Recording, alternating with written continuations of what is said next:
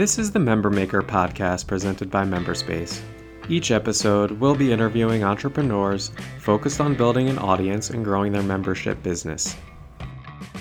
Our guest today is Tyler McCall, founder of Follower to Fan Society, providing courses and training to educate entrepreneurs on marketing their business online using Instagram.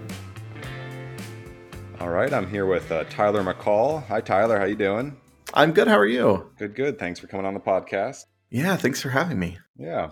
So let's start with you giving us a quick summary of your business and what it provides so people can get some context. Yeah, so I run an online membership community. Well, it's not just me anymore. We have a little team of people who run this now, but we run an online community called the Follower to Fan Society. And inside that community, we help entrepreneurs use Instagram in a more genuine and intentional way so they can market themselves and market their businesses online. Cool. And what is your professional background before you started all this? Yeah, so I actually got my start in the nonprofit world. Right out of college, I went to work for the YMCA, and it's what I wanted to do, actually. I thought I was going to work for the YMCA forever and retire at 55 and just go about my life. And that's what I started doing. I also spent some time in the political world doing community organizing and running my own nonprofit, and then also doing some political organizing as well. But that's what I did for a little over 6 years. And toward the tail end of that time, I started doing the side hustle thing and picking up work on the side, just running businesses' Instagram accounts and helping them with their marketing. I was doing marketing at the YMCA as well. And did that for a little bit. And then eventually I was able to leave my full-time nonprofit job and start an agency with a friend. So did that for about a year. I did the agency model of business, running an Instagram marketing agency, and then started to transition into more coaching and consulting about Instagram marketing strategy. And then eventually launched the Follower to Fan Society at the end of 2017. And then in 2018, I was able to fully transition my whole business model over to this model and don't really do any one-on-one work anymore or manage accounts or any of that stuff anymore. So just to go back for a sec to the YMCA days. So obviously it sounds like you were pretty busy besides just work. But so at the YMCA, if I heard that right, you were doing marketing there? So I was doing about 1 million different jobs, which is very typical for the nonprofit world. So I started working at the front desk, actually, as a front desk attendant, selling memberships to the YMCA, which is very funny now that this whole membership journey experience in my life has kind of come full circle, because here I am selling memberships again to something else.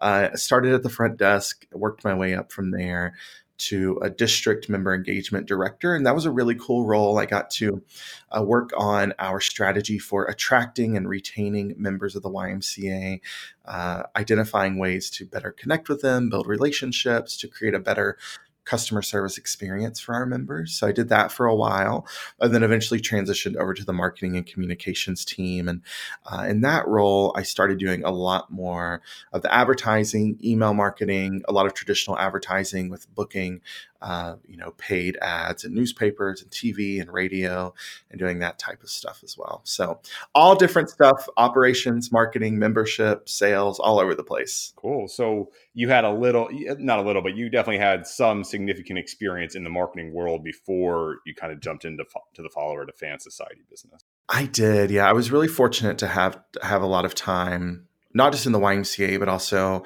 I started and ran my own nonprofit for a little over a year, and also doing community and political organizing, really relying heavily on social media. At the time, it was Twitter was the big platform we used. So I had about, a solid 10 years worth of experience of marketing and figuring out social media and building relationships with people online before I really dove into Follower to Fan Society. And to kind of build up those initial marketing skills and social media skills, did you take courses? Did you read books? Like, what was kind of the strategies there? Yeah, there were a few different things. I didn't really take any courses.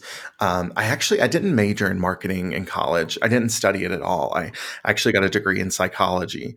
I took a few marketing classes here and there, but at the time, and I still think kind of traditional education about marketing and advertising hasn't really caught up to what we do on social media now. So there wasn't as much in the form of kind of traditional education.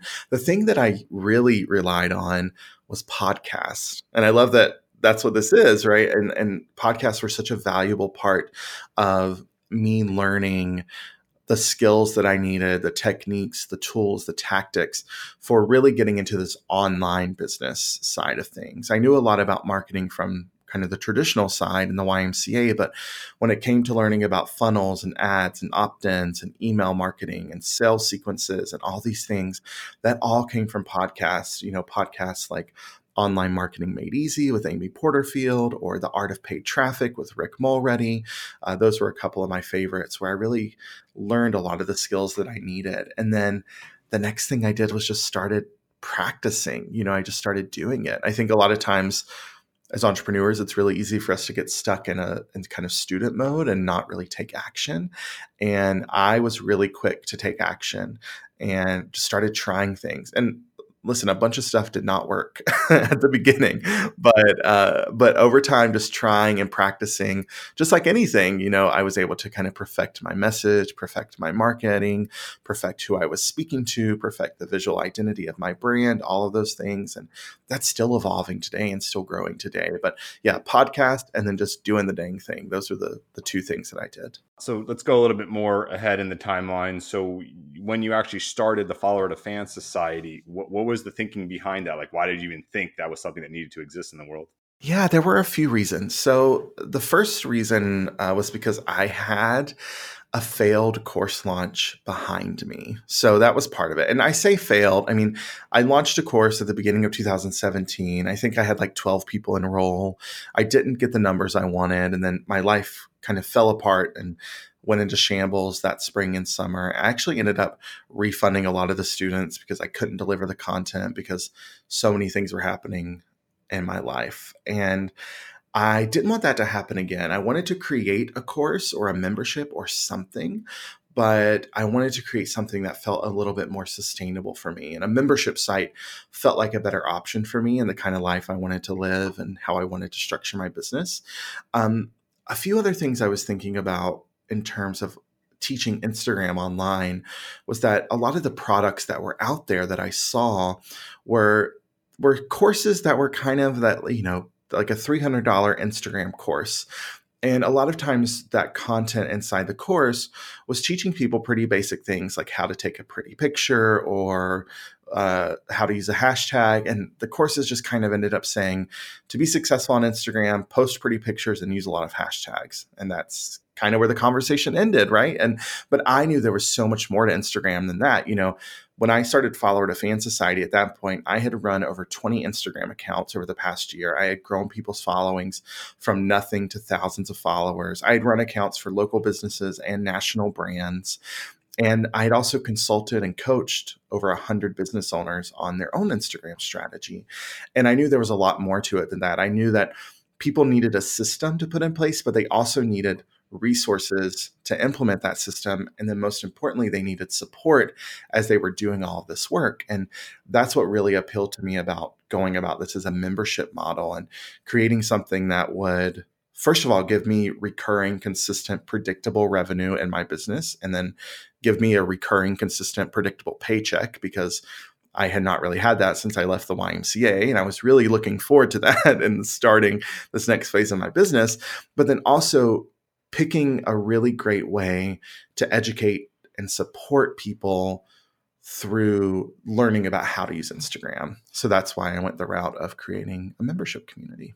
So let's jump into the audience building, because that's a big step that a lot of people either struggle with or don't even realize that that's kind of step one in all this. Is if you want to start a business, especially a membership business, the step one is not to create the course and to start telling people to buy it. Step one is actually to get an audience. If I would imagine you'd agree with that. So Yeah, if you could just kind of give us some heads up and insights into how you built that initial audience and the details behind that. Yeah, definitely. So I think you're so right. You're right on the money there that, a lot of people think that first step is create the thing and then sell it to people. And that's what I actually did. I did that. I went down that path at the beginning of 2017. I created the thing. I created a course that I knew everyone needed. Everyone needed this course.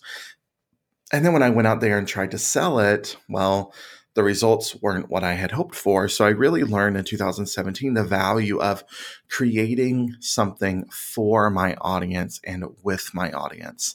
So when we launched Follower to Fan Society, that's what we did. We launched it with a skeleton of what it would eventually become today. And with just a little bit of content in there. And we told our members, hey, we're going to be creating this content with you because we want to make sure it's actually meeting your needs and is doing what you need it to do for you.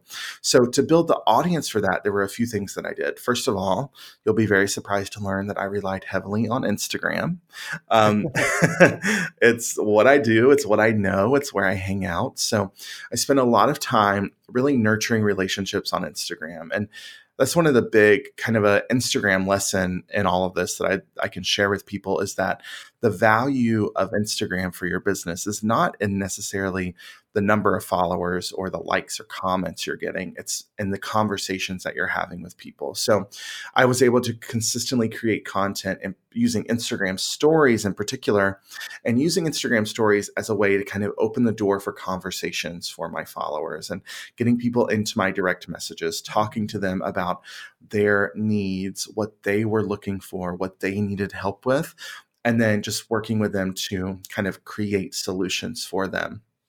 Something else that I did that was really helpful and I encourage folks to do is if you're currently working with people one-on-one, and that's what I was, up until we launched the Follower to Fan Society in October of 2017, most of my income came from one-on-one coaching.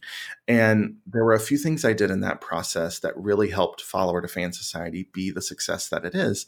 The first thing that we did was I got really clear about my process. Like, what was the process I was taking my one-on-one clients through?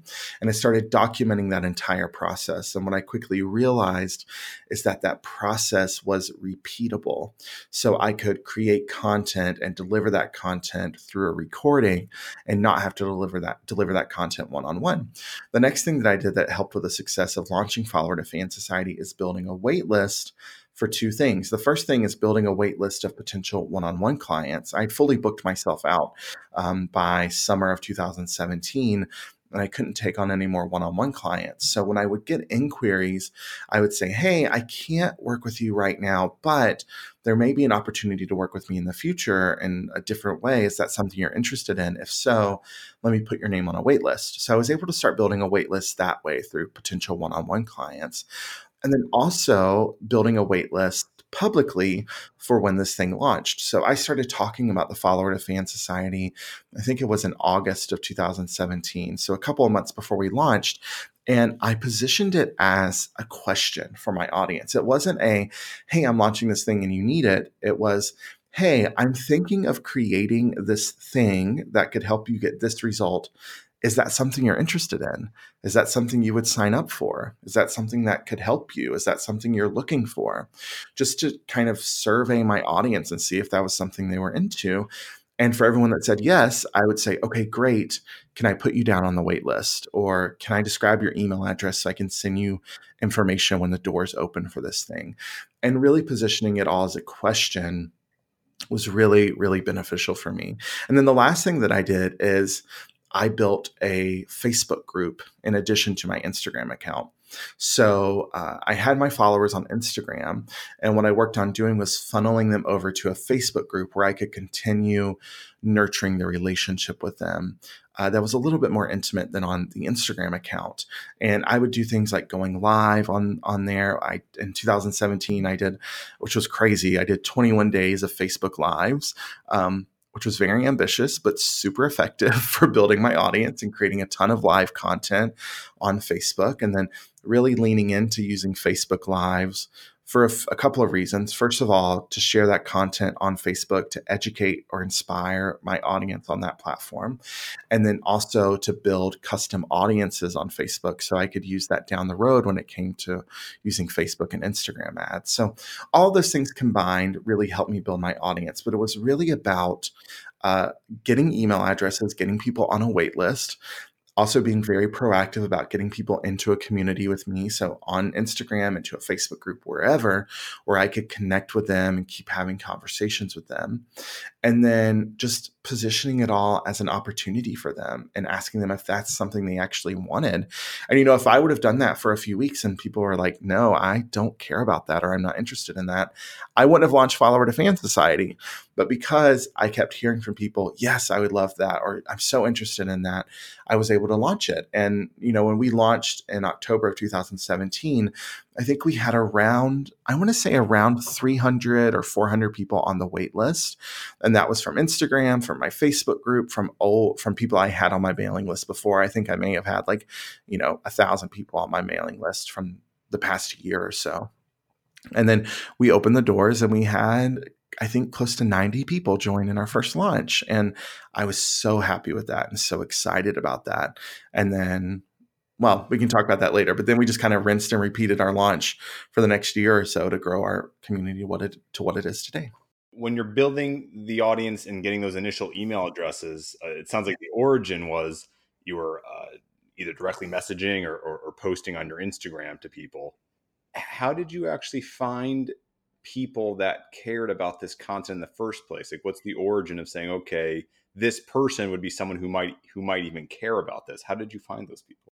Yeah, definitely. So there were a few things I was doing. First of all, I had spent a lot of time just sitting back and watching what was happening online in my particular market at the time. So when I launched the Follower to Fan Society, a lot of folks that I was attracting were creative entrepreneurs, a lot of makers, artists, and wedding professionals were kind of our initial base of members. And I spent a lot of 2017 just kind of sitting back and watching what was happening in that space and doing a lot of that through other people's free Facebook groups. So going into these large Facebook communities and just looking at the questions people were asking, starting to make lists and notes of those questions. So just starting a Google Doc. This is a great piece of advice for anyone who wants to launch something like this. Just start a Google Doc. And anytime you see people talking about the topic that you want to teach or want to help people with,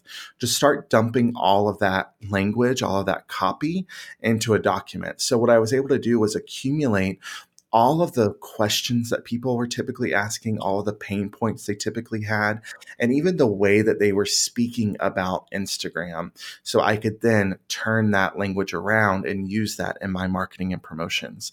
And then the next thing that I did is I started creating content, free content that addressed those questions, that answered those questions, that addressed those pain points. And I would do that in the form of a Facebook Live or a free resource like a download or opt-in that I would create, or just an Instagram post or an Instagram story. It doesn't even have to be something elaborate like a PDF. You can literally just create an Instagram story and talk about the topic.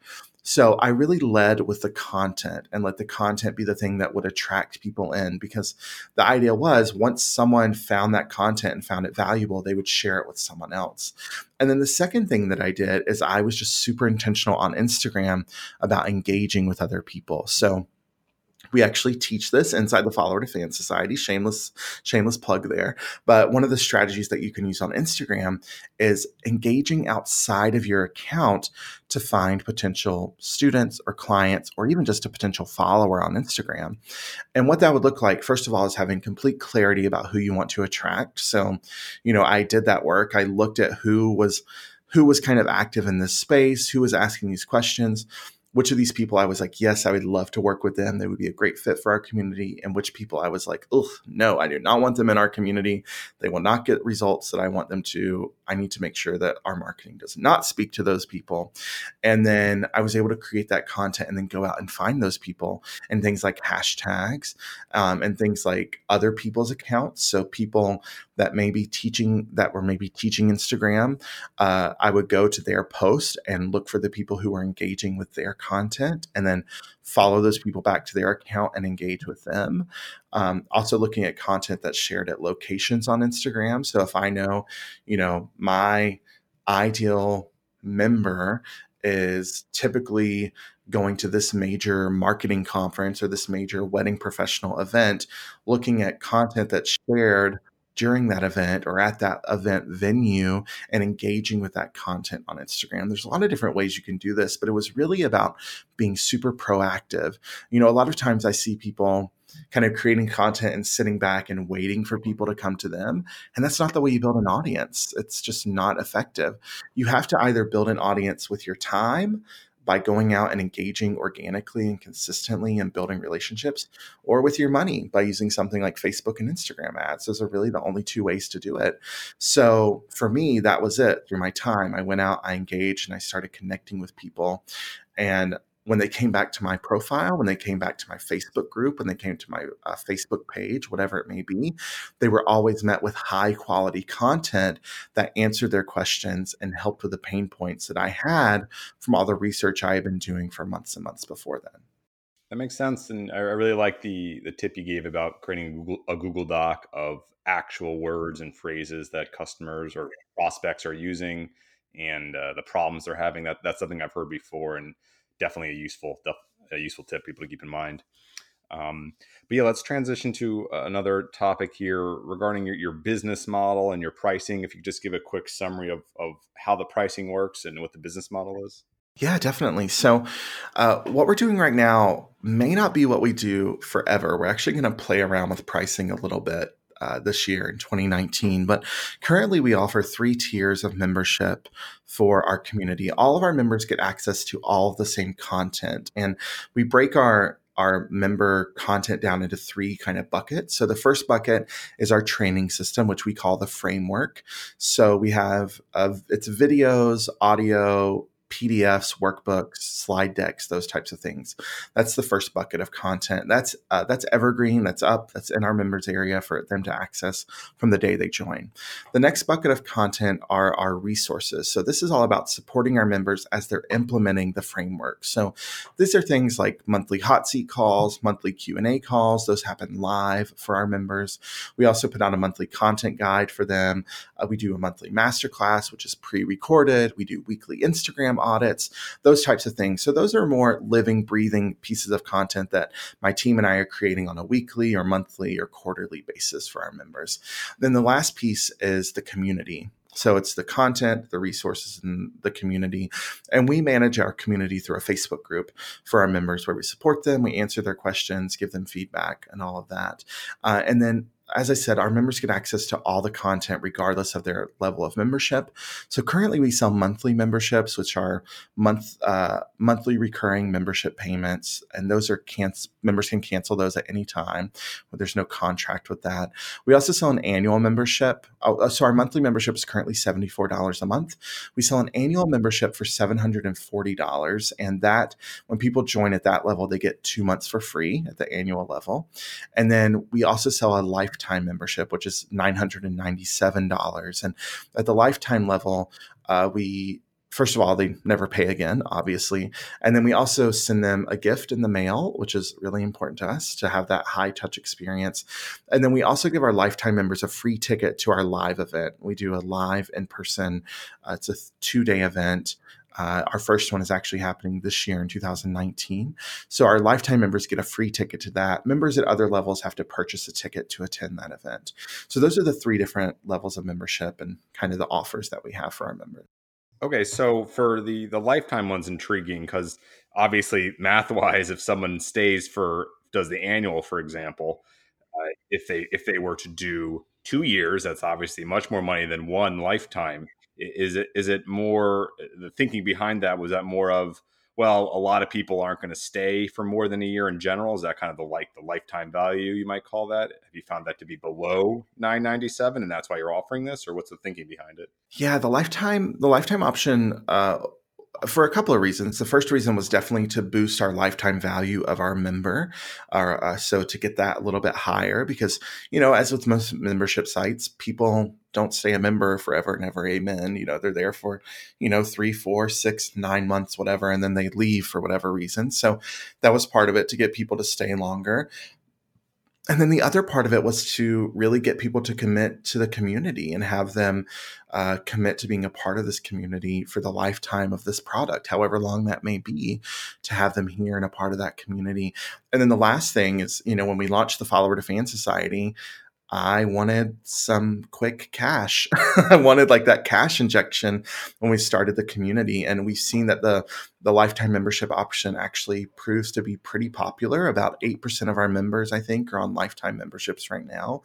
And we see that to be a pretty popular option. It also is a great upsell for us.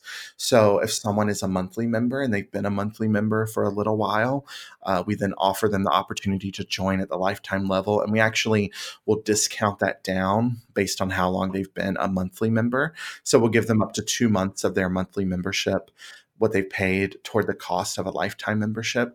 And we have some members who take us up on that offer as well, who they've been there for a while and they're like, you know what? Yeah, I want to be here. I want to stick around. And then the last thing is that $9.97 price point for us is pretty competitive and pretty standard, in the online course creator space. So $9.97 is kind of the standard baseline price for a lot of online products. So it's really familiar to people who are purchasing online learning products. So we wanted to play around with that price as well. And it's worked well for us so far. Cool. So let's go to the $74 a month plan. Where did 74 come from? Has it always been 74? Have you played with that at all? Yeah, we've played with that number a lot. So when we launched, it was $47 a month, and then we went up to $59 a month, and then $64 a month, and then we're currently $74 a month. Yeah, the price, honestly, that I just kind of pulled it out of the air. I said, hey, I think I want it to be $47 a month. And I was actually having dinner with a friend, and she was like, oh, 47, that's a great number. And 4 plus 7 equals 11. That's an even better number. And she said, I think it should either be 47 or 74. And I thought, okay, we'll start at 47 and we'll end up at 74. So that's what we did. So yeah, that's how the price is now. It's so funny. I feel like there's really not a science to pricing things. You kind of just make up the number, and then you kind of get to decide if you want to charge more or less, or raise the price or lower the price. Like you're the boss. You get to decide that. Did you get a lot of pushback on once you went to 74? So one thing we did do is anyone that had joined at a previous rate, they were grandfathered into those rates. So that's one thing that we have done. So like our founding members who joined in October of 2017, they're still paying $47 a month, and they'll pay $47 a month forever. And that's the benefit of joining early. They joined when there was like one little video of me saying, hi, welcome. There's nothing here yet. Let me create some content for you. So they get that price for life. There really hasn't been any pushback. Once folks get in the community, they see the value is there. And more often than not, we hear from our members that there's far more value than $74 a month is actually what they're paying. There's a lot more value than what they pay each and every month. So no, we're confident with that price. It's worked well. It's helped increase our lifetime value of our member. And yeah, it's worked out well. So I guess my question would be that if you are not getting a lot of pushback, why not keep going higher? Right. That's a great question. Yeah, that comes down to, like a mindset thing I need to work on, is why can't I charge more for this?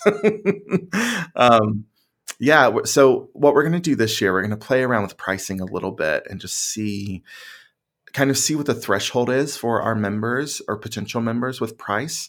We're also going to play around with some pricing or price options in particular. One thing that does come up when you're pricing something like this a lot of times is giving people too many options, and kind of that analysis paralysis sets in and they don't know which one to choose. So we're going to play around with some different options this year, only offering like annual options, only offering a lifetime option, those types of things, and some smaller launches, and see what that does for us, and see if we can change our pricing model at all. And we'll play it by ear. I'll let you know how it goes. Cool. That makes sense. And when you were at the $47 price point, were you getting were you getting any feedback from people like, oh, this is a great deal, or this is really cheap? That's a good question. I honestly don't know. I don't know if I was really paying that much attention to the feedback I was getting. We always get feedback, when people don't, if they go through our entire enrollment process, and, we do that through an automated webinar, an email sequence. If they go through all of that and they don't join, there's always people who say, well, the price, I can't afford it. And then we have people who cancel and they always say, well, it was the price, I couldn't keep paying that. But I don't necessarily pay as much attention to those things, because a lot of times I feel like in the sales process, when people are saying it's the price, that really comes down to a marketing message on my end. And not that I need to lower the price. I just need to do a better job of demonstrating the value or helping them understand how it is worth that money. And then when people cancel because of price, I think, well, that's just an opportunity for us to better connect with our members and showcase the value they're getting for that money. So it's never been a big concern for me, and I've never really paid too much attention to what people are saying in terms of price. It's always kind of come down to what I think the product is worth, and also the results that we're getting our students, and the fact that we have students who make back their investment within like a week of joining, or make back their investment times 10 within their first couple of months of being in the community. So it doesn't really matter the price, because they're seeing the return on that investment. And that's what I really focus on. And then how can we keep attracting more people who are like those people who are learning, implementing, and getting the results? Because those are really the people that matter. I don't care about Joe Schmo who joins and then cancels and says, well, it's too much, you shouldn't charge that much. I care about the people who are there, who have stayed there, and who are like, yeah, this is worth it, and I made my money back. And those are the people I want to talk to. Cool. I think that's a good place to end it. Tyler, thanks for taking some time to talk with me. Yeah, thanks so much for having me. The Member Maker podcast has been brought to you by MemberSpace, the software that helps you turn your audience into a membership business. You can learn more by visiting memberspace.com.